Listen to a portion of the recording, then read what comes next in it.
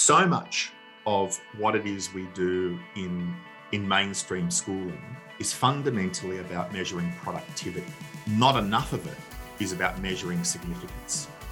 If we were to embrace that type of pedagogic encounter, maybe we would stop measuring the things that really don't define an individual in a holistic way. It only measures a moment in time or an element of that person.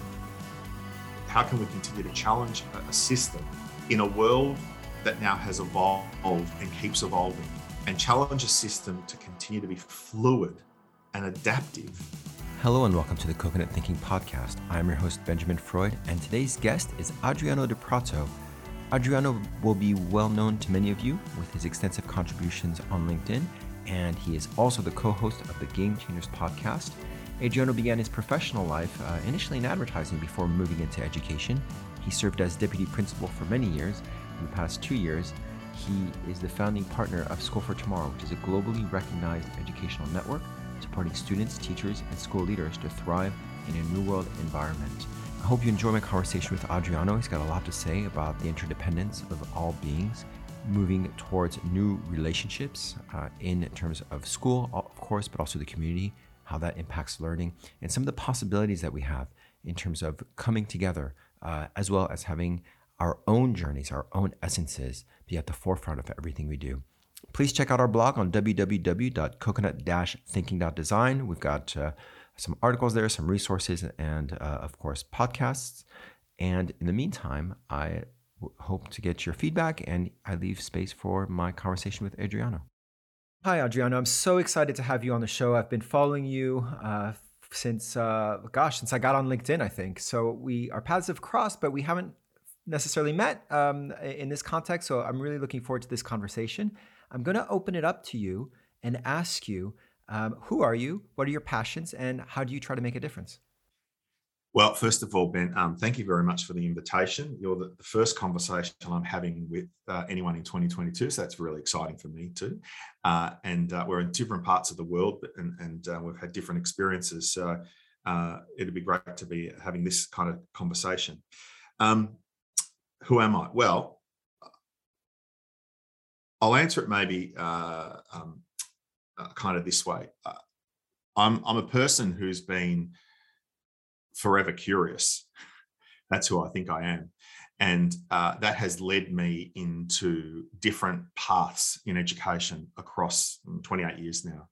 I was an educator and a deputy head in a number of Catholic and independent schools here in Melbourne for many, many years. And at the end of 2019, I decided to have a break, really. I wanted to go on a sabbatical. And while I was sitting at my computer looking up accommodation in Sicily for a month, I got a phone call from Dr. Phil Cummins, who said, "What are you doing, Adriano?" And I said, "Well, I'm just looking up accommodation to go on a break for a couple of months." And he said, "Well, do you want to start a podcast?" And well, we did, called Game Changers. And that's just taken off exponentially. And from that was born a company called A School for Tomorrow. And our focus is now become a global kind of network of teachers, students, school leaders, looking at ways in which we can continue to transform learning and schooling for this new world environment that we find ourselves in. With a clear understanding that we think that everyone's on their own unique and personal journey.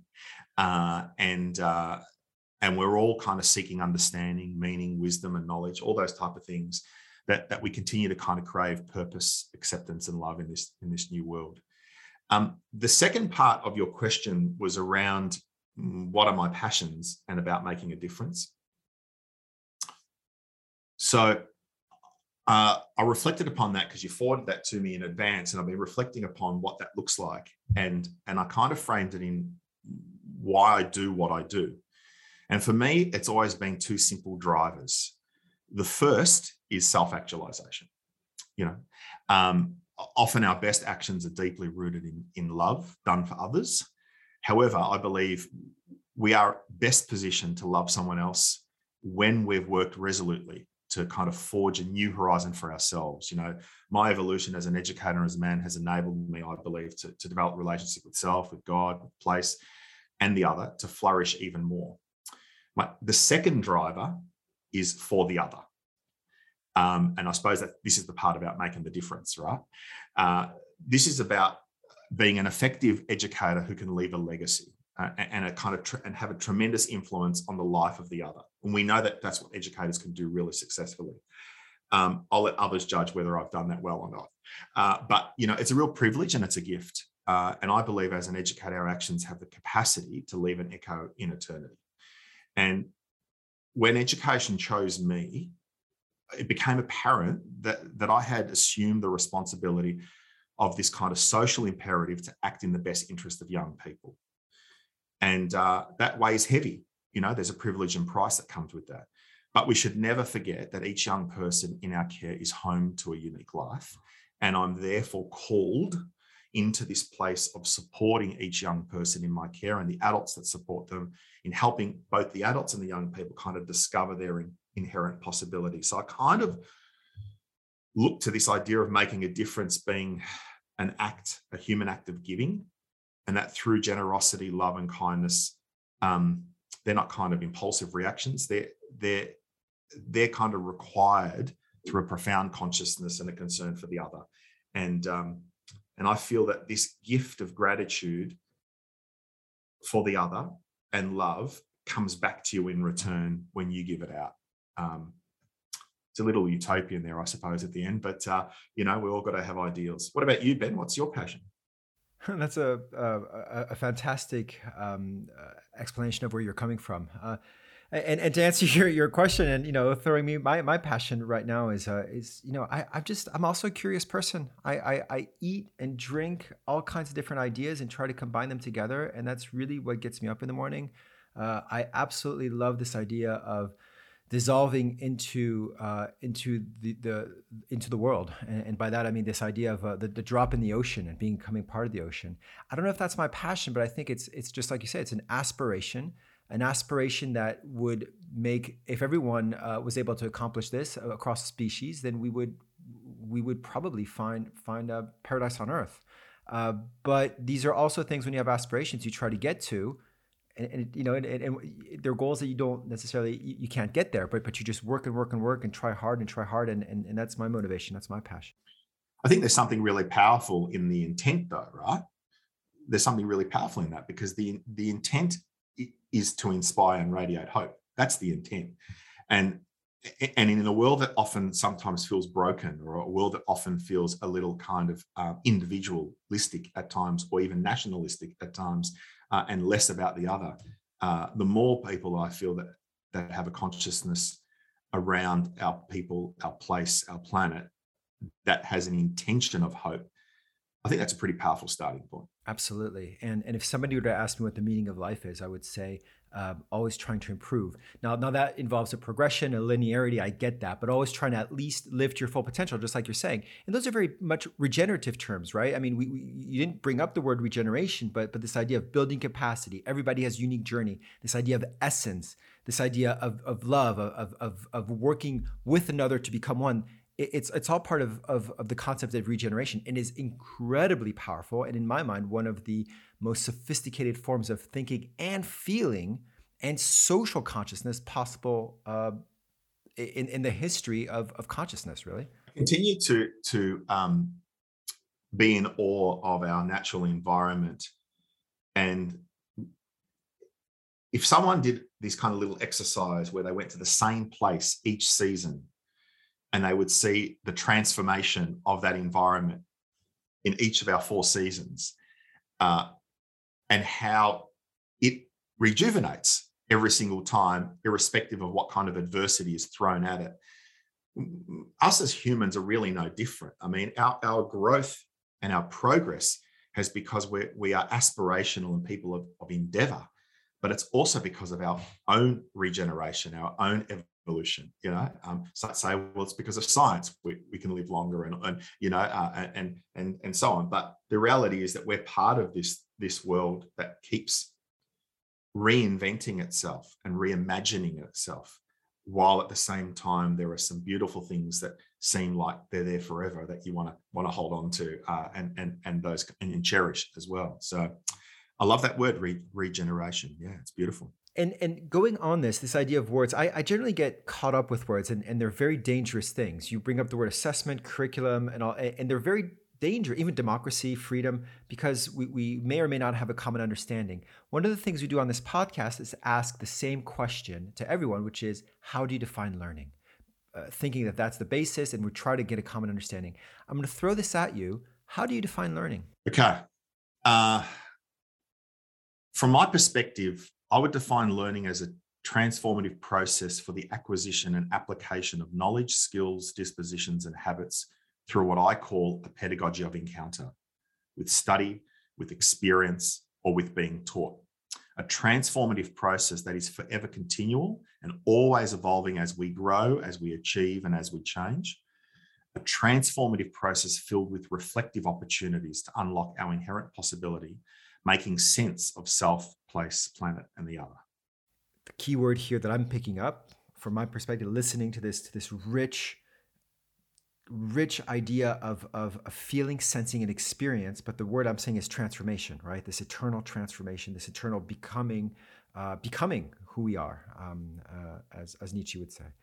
Yeah, absolutely. You know, I talk about this all the time, and with staff that we support in schools now, and even in the past, and students and young people in care, and now former students who've got businesses that we still continue to have contact with. I talk about this notion of encounter because every encounter that we have, whether it's with self, whether it's with place, whether it's with planet or the other, is an exchange. And in that exchange, something happens. Sometimes that exchange is enlightenment. Sometimes that exchange can be disappointment or frustration or anger. Sometimes that exchange can be that wonder and awe moment where, you know, that clear breakthrough happens, where the penny drops and we get clarity around this next step, whatever that is. And that's the transformative part of this notion of a pedagogy of encounter. You know, we just spoke a moment ago about regeneration, and there's a constant transformation that's going on, you know, in our natural world. And we can't live and exist as if we're separate to it.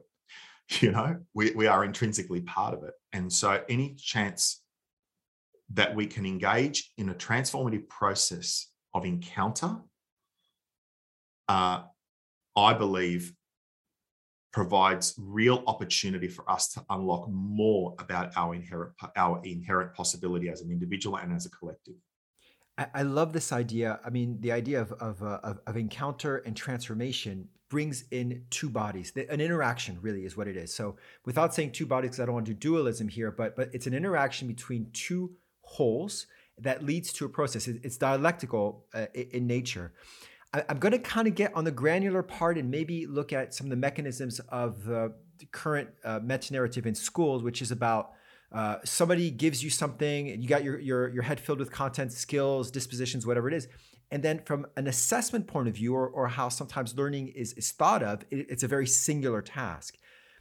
We go through something, an experience, even if we go in the woods, and then I'm testing you or assessing you or figuring out how you exist as an individual. But if learning is a pedagogy of encounters and a transformation, it seems difficult to separate the individual, to atomize us from that overall experience, because it can't happen without the encounter.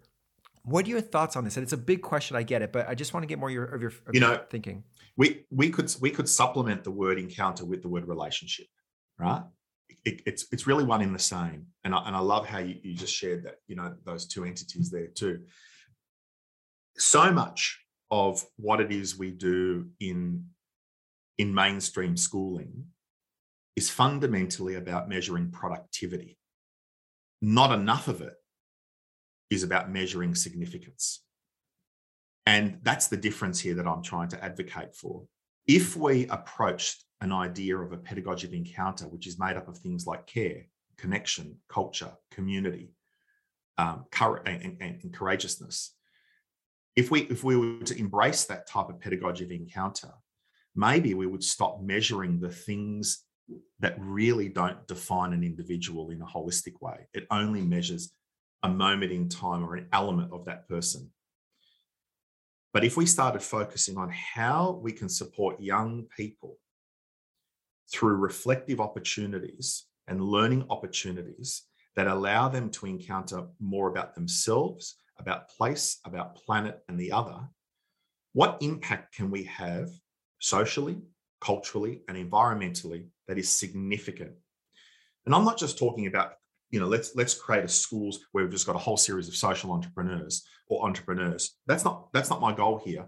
However, that kind of mindset is quite of an entrepreneur is about having a problem that's presented, a wicked problem, and wrestling with it to try and find a solution that's amicable for self and place, the planet and the other, ideally, right? Even major corporations are starting to realize that it can't be just about profit and loss statements anymore, which is always about productivity. Why has corporate social responsibility become such a powerful thing across the world in major corporations? Now, some might be cynical and say it's simply a powerful marketing tool. Look at us, we're so woke, right? Or is this a legitimate thing that these people are doing? And I'd prefer to err on the side of love, right? The position of hope. I don't want to live a life thinking of fear, and being cynical about things. I want to operate from this position that we are aspirational about tomorrow and that we want to share that. And we're seeing more and more companies spread their wealth in organizations and communities where perhaps governments have failed us, where churches maybe have failed us, or other institutions in the past that would have taken responsibility in that space have failed us. We see great movements across this planet right now of not-for-profit organizations about the environment. We see great movements around Black Lives Matter. We see great movements around gender equity. These movements have been created from people at a grassroots level who have said, we've had enough. How can we ensure our kind of fraternal humanism is about significance, not productivity? If we created a learning ecosystem that was this kind of integration of in-person, online, in context, in country, this notion of anywhere, anytime learning opportunity, ensuring that the whole world is a classroom, I just wonder what we could actually really achieve, because learning is fluid, and we've got to really have a deep appreciation for that. And the way I look at it is that we can no longer kind of delay the importance of things like online learning or in-context learning or in-country learning as being pivotal to the future of learning, or what it needs to look like beyond the classroom. Anyone that thinks that learning only occurs, in that between the beginning of the day and the end of the day in a school, is absolutely kidding themselves, right? I mean, COVID has smashed that out of the park, right? It's taught us that's no longer really relevant. We can do it in different ways, but do we have the courage to do it in different ways? Do we really have that courage to kind of master this huge shift, into a new place? This brings me to a question that I'm asking myself every day. And you asked what my passions are. And unfortunately, answering this question is becoming an obsession, not a passion, is where does it start? So as a historian who specializes in revolutions, which is incredibly boring to most people, but to me is interesting, revolutions start at the fringe. It is what an elite started, whoever it is, an intellectual elite, a wealth elite, a scientific elite, whatever, and then it goes back towards the core.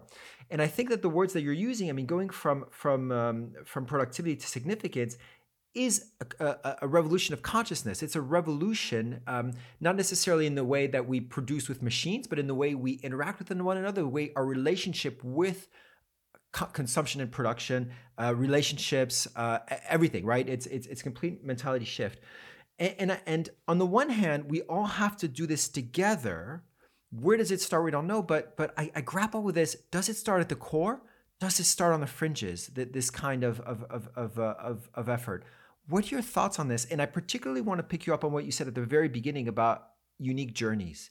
That schools and people have unique journeys. So that to me is very key. But what are your thoughts on this? Fringe or core, or both? Yeah, I think this is a really important question. I actually don't feel that it needs to be an either or. I think it needs to be an and. Change would happen quicker if the people overseeing the system were open to the possibility of the change. There's no doubt about it, because they're the ones that ultimately give permission, right? But you know what? We're the system. The people are the system. So it's about time we give ourselves permission and stand up. Was Rosa Parks part of a system? You know, she made a stand that was transformational. And we could go through all of history where we have examples of an individual who made a decision. You know, to master this huge shift, I think we must change the way we perceive ourselves and our role in the world. Schools need to deliver a curriculum of the future, not just one fixated on history or the past. You know, schools need to teach students how to learn, unlearn, and relearn, not just what to learn.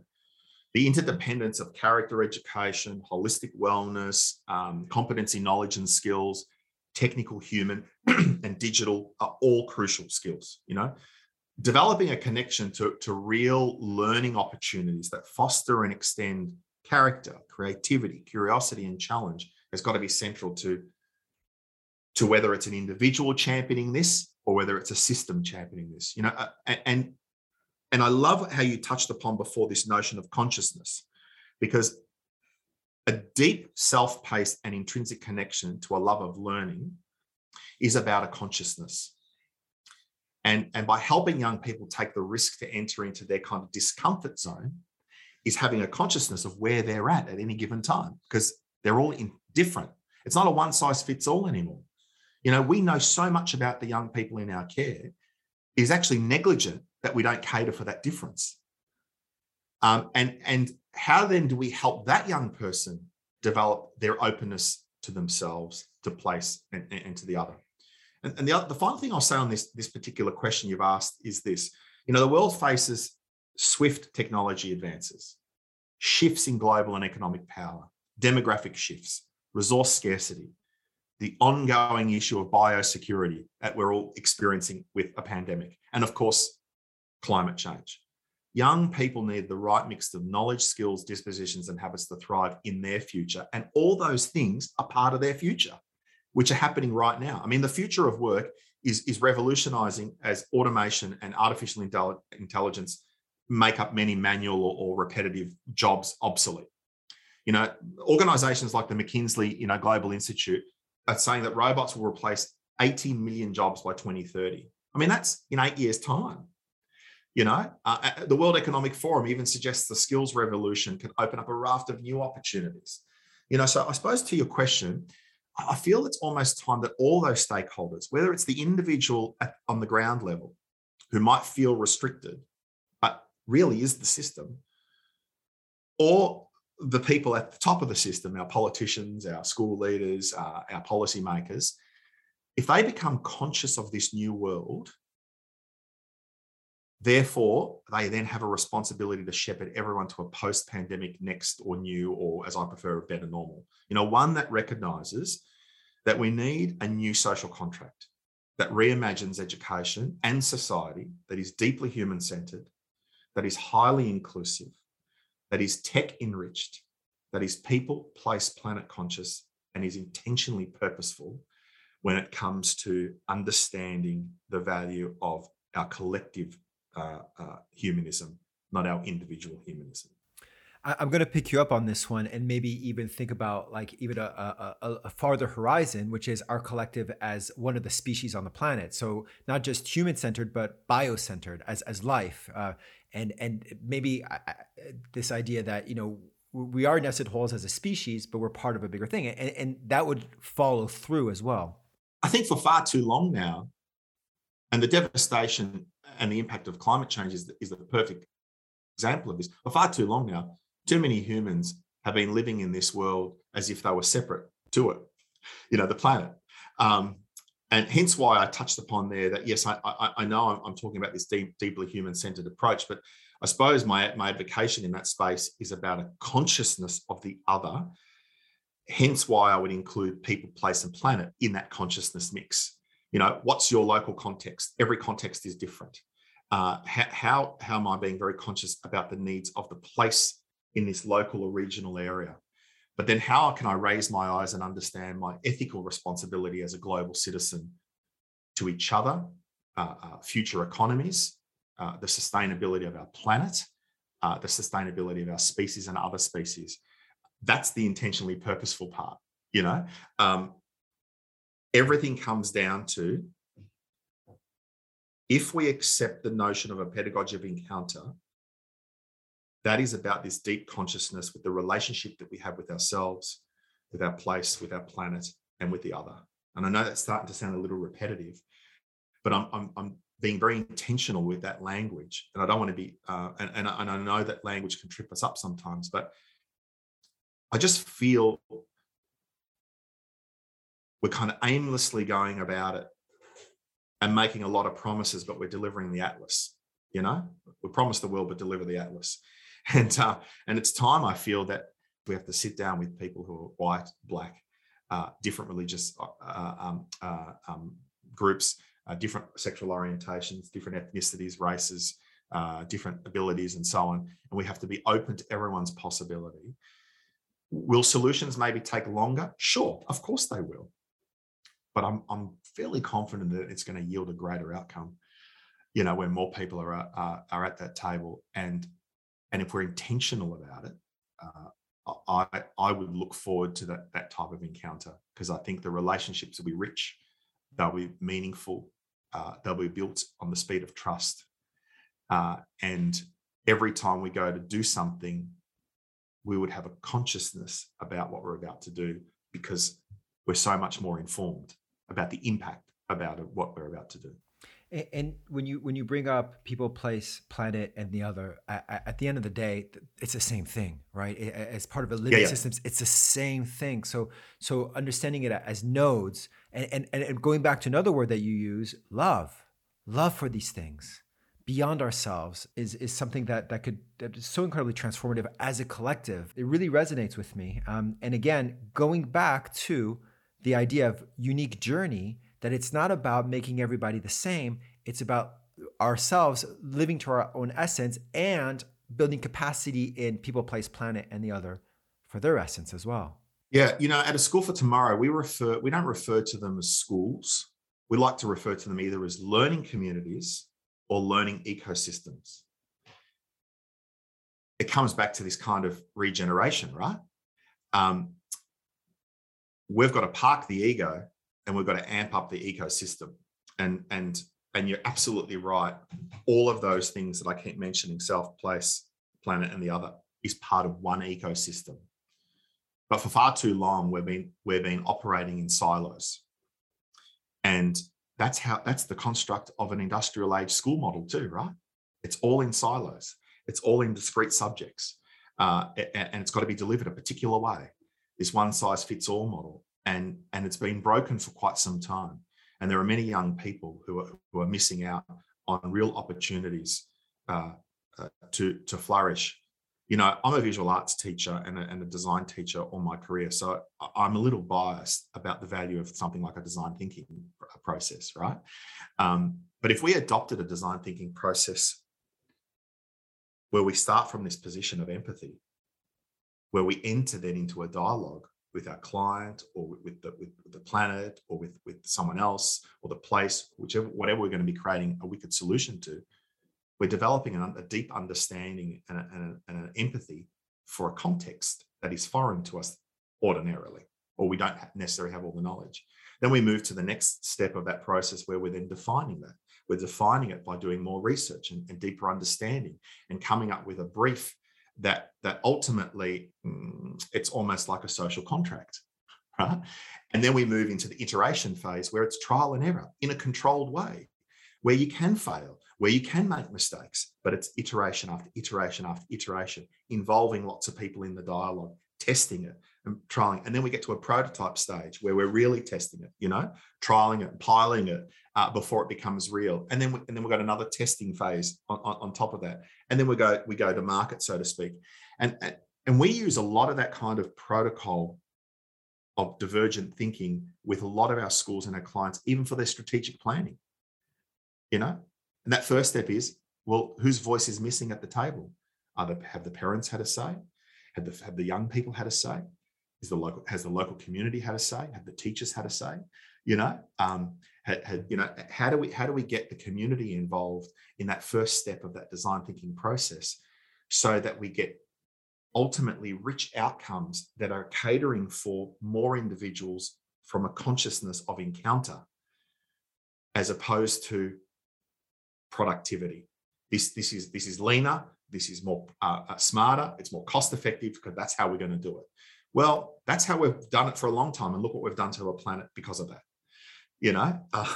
And so it's time that we just have to open our eyes to the possibility of so much more. One thing I'll share with you, Ben, is in December 2021, the Australian National Skills Commission, they released this report, and the report was called The State of Australian Skills 2021 Now and Into the Future. And it offered us markers to help inform the development of education in Australia and probably across the globe. And the biggest lesson about the future of work is that technological change is not looming over a distant horizon. It's already here, and many in education are already late, like we are with how we're going to tackle the climate. How are we going to bridge the gap between gender and equity? How are we going to close the gap when it comes to Indigenous peoples of different parts of the world, and show them the due respect that they deserve, and celebrate their rich history instead of denouncing it? We know that the world has changed and is in constant state of flux. When are we going to start realizing that it now is an opportunity for this kind of reset? It's a real opportunity for us to come together. And look, I'm a little impatient, Ben. My response to any question about how fast should this happen, who should be doing it, would be, we need a new social contract and we need it now. But I know I'm also realistic, and I understand that change, particularly for many people in schools and society, can be very confronting, and that in education, perhaps what we require is an incremental evolution, not a revolution, because I don't want to break people. I think there's enough volatility, uncertainty in the world. You don't want to really throw them even more, but we desperately need an evolution. And I'm with you as well about my impatience, about the idea of seeing this as an opportunity, about thinking that staying the same is there's a certainty that it will lead us into a wall, because that's the direction we're in. I can't see going anywhere else. I'm wondering here about this idea of revolution and evolution, and wondering whether it can be both. Going back, and I'm going to pick on this idea of unique journey because it really resonates with me, that every school, and this again goes back to your idea of context, every school is in a local context. Every school has its own essence, its own people, the people that make it, its own culture. Would it be possible to not say, again, one size fits all for change, but take people where they are at the point of what they're ready for? So the International School of X might be very conservative, doing AP tests and so forth, and I'm using international context here, and they might be on the conservative side, and maybe any kind of movement can be seen as a positive so long as it allows people to thrive. Whereas another school, another local learning ecosystem might be ready for something more revolutionary. And so we let people go based on their essence, rather than saying, well, it all has to be this way, it all has to be that way. And maybe that would mitigate the fear and also allow for those who are ready to go faster. And that's the only way I'm trying to resolve this in my head about fringe and core, is actually everybody needs to do what they need to do. Yeah, I really love what you're sharing here. And I think this wrestling that you're demonstrating to the listeners is one that I have wrestled with myself for a very long time. Do we all do it or not? And then I come back to this notion that really good learning, I'm going to use this particular example. Really good learning occurs when we allow young people to access learning opportunities from where they're at. So I might have 25 young people in my class, and I might have 3 or 4 young people in there who've got stay nines of 3 or below when it comes to literacy or numeracy. And then I'll have others, I might have 3 or 4 young people in that class that have got stay nines of 9 in literacy and numeracy. And then I might have, the bulk of my class spread across stay nines of 4, 5, 6, and 7. So I've got this spectrum in my class. they're unfortunately, they're put together by the year level, right? Because that's the industrial model.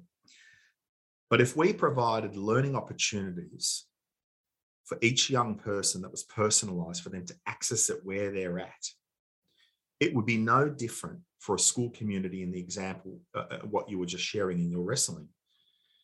If we meet that school community where it's at and we give them access to some to growth opportunities that perhaps is just an increment above from where they are, I feel that would be less threatening, and it would still allow them to hold on to those enduring traditions that they feel is important. But at the same time, give them an opportunity to test the waters, to step that one step forward and see what's possible.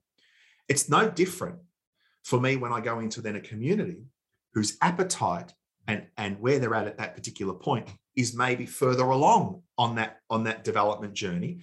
So their appetite is, well, why don't we help them access learning not only where they're at, but maybe 3 or 4 steps ahead. But let them decide, right? You know, like a really good learning rubric would have a learning progression of multiple entry points.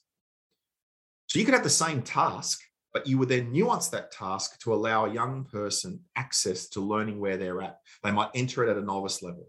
They might enter it at a competent level. They might enter it at this innovator level. They could all be 14 years old, but they're going to enter it at different points because their life experiences are different, their circumstances are different, and so on, and their cognitive ability is different. That doesn't mean one should have greater value over the other. But if we can stretch each of them, whether you're flying or whether you're not, incrementally, I feel that the change would be less threatening.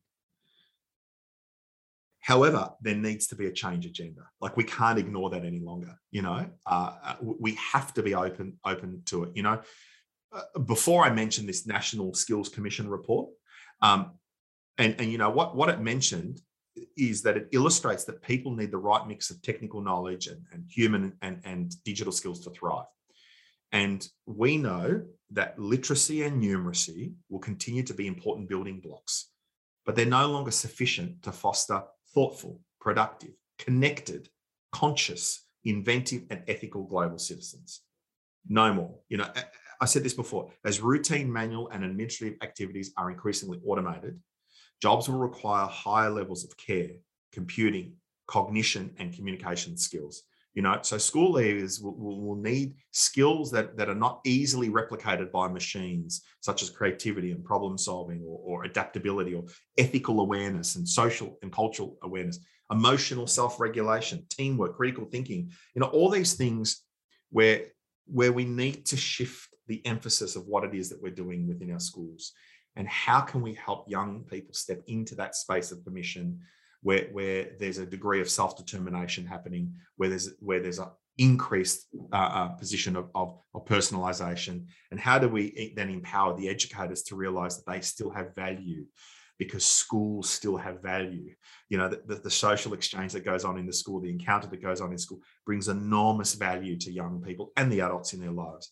But how can we continue to challenge a system in a world that now has evolved and keeps evolving, and challenge a system to continue to be fluid and adaptive, as it demonstrated these last 2 years? I mean, what education did is quite remarkable. I mean, it shifted an entire delivery model to a completely different way of doing it, you know? So it's not no practice and no training, right? And so a lot of it was like building the plane while we're flying it, you know, but we did it.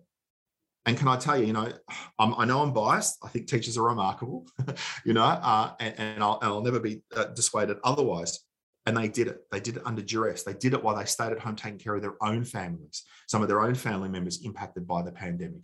Some of their own families impacted by losing jobs and livelihoods. They did it where they might have had the only one device in the home and others had to miss out. But they did it because they're selfless and they genuinely care about the young people in their schools and in their classrooms. And they did it, and they found a way.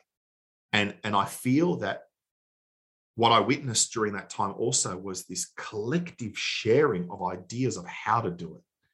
You know, there was no discrimination. Everyone was just sharing how you could do different ways of delivering this for primary school age children, for high school age children, for tertiary, and so on. And that kind of collectivism was really powerful to witness, that we weren't doing it alone. I'm just concerned that now that as this disease moves away and we migrate back to our on-campus paradigm, we might start forgetting about some of those wonderful things that we've learned and some of those wonderful encounters of connection that we built, with others across the globe in support of this new delivery model. But I remain optimistic, Ben. Such powerful thoughts. And what it makes me think is that maybe the first thing I thought was this tension between we have to have an agenda of change, but everybody could go at their own pace or right place. But maybe it's not a tension. Maybe it's complementary forces where rather than doing the billiard ball model where we try to get every ball in a pocket with a cue stick, it's more like the centers, centers is not a wrong word, but maybe these nodes of gravity where people change and then we're attracted. So if you're doing something that's really powerful, I get swept up in that. I get pulled in and we work together. And maybe somebody's a little bit further out and maybe not quite in our gravitational field, but eventually it comes together. Maybe that's what it might look like. From my perspective, the truth is that many in education understand this new paradigm for today, for tomorrow's world, because it's happening right now. Yet the reality is the pace of change does not complement this kind of new emphasis that we're talking about here. Children born in the first quarter of the 21st century or the 22nd century must not become the collateral damage of a new world environment because we fail to reimagine education or schooling or society. It's just simply unacceptable from my perspective. We're at a tipping point. We're at the precipice of transformation. Yeah. And we have a responsibility to help our COVID children to make something of it, their future, for themselves, for the places they live and work in, for the planet and for our collective humanity. And from my perspective is that it's just time. It's time that we call for an educational evolution, a new social contract, one that repairs past injustices while enhancing our collective capacity to act for a more sustainable and just future. And we're already late to it, mate. We've got to start now. Jordan, I feel like I could speak to you for a long, long time. So this is our first conversation. I hope it's not the last because it's I really resonate with so much what you say. Thank you so much for being on the podcast. I'm going to ask you just one quick question that's kind of got two parts. What's up next for you, and how do people get a hold of you? Yeah, sure. So throughout 2022, myself and our partners and our associates are going to continue to work with close to over 100 schools across the globe. We've got school clients in South Africa, Europe, North America, Asia, Australia, and New Zealand. And we're going to continue to work with them in building their understanding and consciousness about their own strategic development, their own educational goals around curriculum design, innovation, and entrepreneurial thinking. And so people can get hold of me via www. There was a lot of W's in there, but there's only three really. .aschoolfortomorrow.com if they're interested in learning a little bit more about the work that we do as a collective from School for Tomorrow. Also, you can get in touch with me via LinkedIn. Adriano Di Prato is really simple, or at Adriano Di Prato on Twitter. And of course, I'm hoping that all of your wonderful listeners around Coconut Thinking are going to also subscribe and listen to the Game Changers podcast, which you can hear on any platform like Apple, Spotify, Google Play, wherever. Thank you so much. Thank you. This has been the Coconut Thinking Podcast. I'm your host, Benjamin Freud. Thank you for listening. You can check out our blog, resources, other podcast episodes on www.coconut-thinking.design, and of course, your favorite podcasting channels. You could also check out our articles on Intrepid Ed News. That's www.intrepidednews.com. We are, of course, in collaboration with Intrepid Ed News every week. We've got articles up there, and there are also other articles from some fabulous educators and practitioners and thought leaders on the platform, and that's www.intrepidednews.com. Looking forward to another episode coming soon. In the meantime, if you have any comments, questions, again, check out our blog, www.coconut-thinking.design, and we look forward to hearing from you soon.